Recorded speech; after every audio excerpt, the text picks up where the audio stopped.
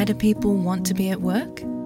To feel heard, appreciated, part of something, and to know there's a career path for everyone.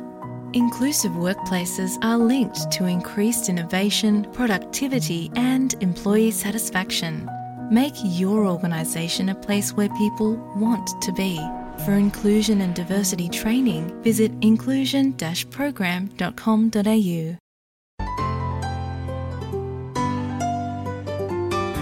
SBS radio Hindi के programme तुमको न भूल पाएंगे में आपका स्वागत है। मैं हूं कात्यायनी।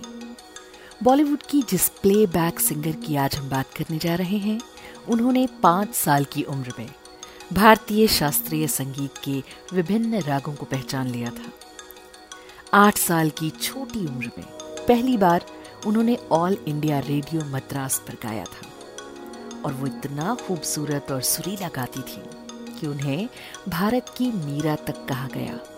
गायिका बनने से पहले वो बैंक में नौकरी करती थी, लेकिन उनके पति ने उन्हें म्यूजिक की दुनिया में आगे बढ़ाया और उन्होंने देश की अलग अलग भाषाओं में 10,000 से अधिक गाने गाए।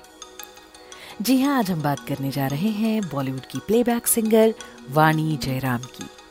वाणी जयराम का जन्म 30 नवंबर 1945 को तमिलनाडु में हुआ था। बचपन में वाणी जयराम का नाम कलैवनी था। वाणी की माता का नाम पद्मावती था, जो एक महान वीणा वादक रंगा रामुनाजा अयंगर की शिष्या थी। वाणी के पिता का नाम दुरई सामी अयंगर था।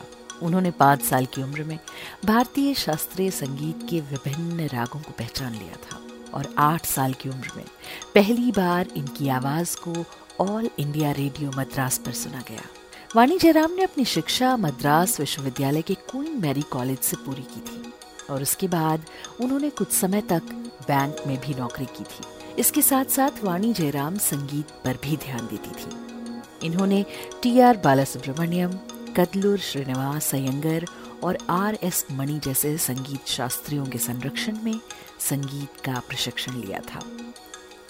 वाणी जयराम का विवाह TS जयरमन से हुआ था और शादी के बाद वाणी जयराम अपने पति के साथ 1969 में मुंबई आ गई। मुंबई आने के बाद उन्होंने अपना ट्रांसफर मुंबई ही करवा लिया। वाणी की शादी एक ऐसे परिवार में हुई थी जहां पर म्यूजिक को बढ़ावा दिया जाता था। उनके पति ने उन्हें म्यूजिक की दुनिया में आगे बढ़ाया और गायन में इनके शौक को देखते हुए उन्हें हिंदुस्तानी शास्त्रीय संगीत का प्रशिक्षण भी दिलवाया था। संगीत सीखने के लिए वाणी ने नौकरी छोड़ दी और आगे उन्होंने संगीत को अपना पेशा बनाया। 1969 में उन्होंने अपना पहला म्यूजिक शो प्रस्तुत किया और उसी दौरान वाणी जयराम की मुलाकात संगीतकार वसंत देसाई से हुई थी। वसंत देसाई ने वाणी जयराम को ऋषिकेश मुखर्जी द्वारा निर्देशित फिल्म गुड्डी में 3 गाने रिकॉर्ड करने की पेशकश की थी। फिल्म गुड्डी में उन्होंने बोले रे पपीहरा गाया था। उनकी आवाज में गाया ये गाना एवरग्रीन सॉन्ग बना। आपको बता दें कि इसी फिल्म से जया बच्चन ने डेब्यू किया था और ये गाना उन्हीं पर फिल्माया गया था। इस गाने से वाणी जयराम को पहचान मिल गई और इसके बाद उन्होंने एक मुट्ठी आसमान, खून का बदला खून, पाकीज़ा और 16वां सावन जैसी फिल्मों में गाने गाए और खूब ख्याति बटोरी।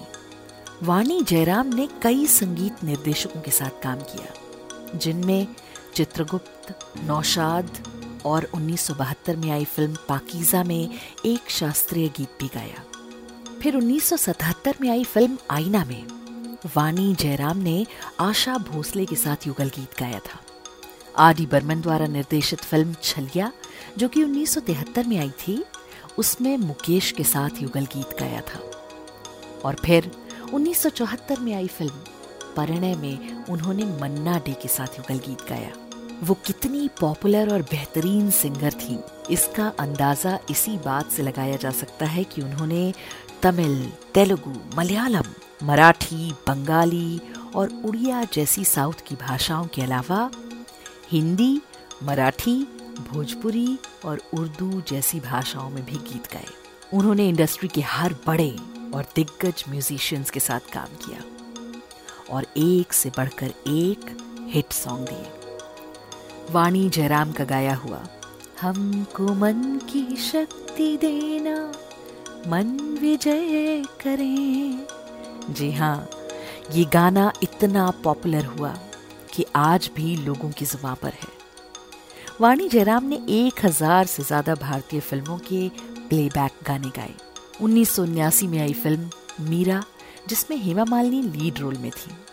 इस फिल्म में वाणी जयराम ने गीत मेरे तो गिरधर गोपाल गाए थे और इस गाने के लिए उन्हें सर्वश्रेष्ठ पार्श्व गायिका का पहला फिल्मफेयर पुरस्कार भी मिला। वाणी जयराम ने अपने संगीत करियर में 19 अलग अलग भाषाओं में 10,000 से भी अधिक गानों को रिकॉर्ड किया था। उन्हें तमिलनाडु, महाराष्ट्र, आंध्र प्रदेश, केरल, गुजरात और ओडिशा से राज्य पुरस्कार भी प्राप्त हुए थे। उन्होंने MS Ilaiyaraaja, R.D. Burman, KV Mahadevan, O.P. Nayyar और मदन मोहन सहित बहुत से फेमस संगीतकारों के साथ काम किया था। वाणी जयराम इतना खूबसूरत और सुरीला गाती थी कि उन्हें आज के भारत की मीरा तक कहा गया। उन्होंने हाल ही में अपने करियर के 50 साल पूरे किए थे। National award winner, famous playback singer Vani Jairam को हाल ही में गणतंत्र दिवस 2023 की पूर्व संध्या में भारत सरकार ने उन्हें तीसरा सबसे बड़ा नागरिक पुरस्कार यानी पद्म भूषण की घोषणा की थी। उन्हें जल्द ही पद्म भूषण से नवाजा जाता, लेकिन इससे पहले ही 4 फरवरी 2023 को 78 साल की उम्र में चेन्नई स्थित घर पर उनकी मृत्यु हो गई। SBS रेडियो हिंदी के प्रोग्राम तुमको न भूल पाएंगे में आज बस इतना ही। अगले हफ्ते हम फिर मिलेंगे और ऐसी ही एक और हस्ती के बारे में बात करेंगे। तब तक के लिए बाय बाय।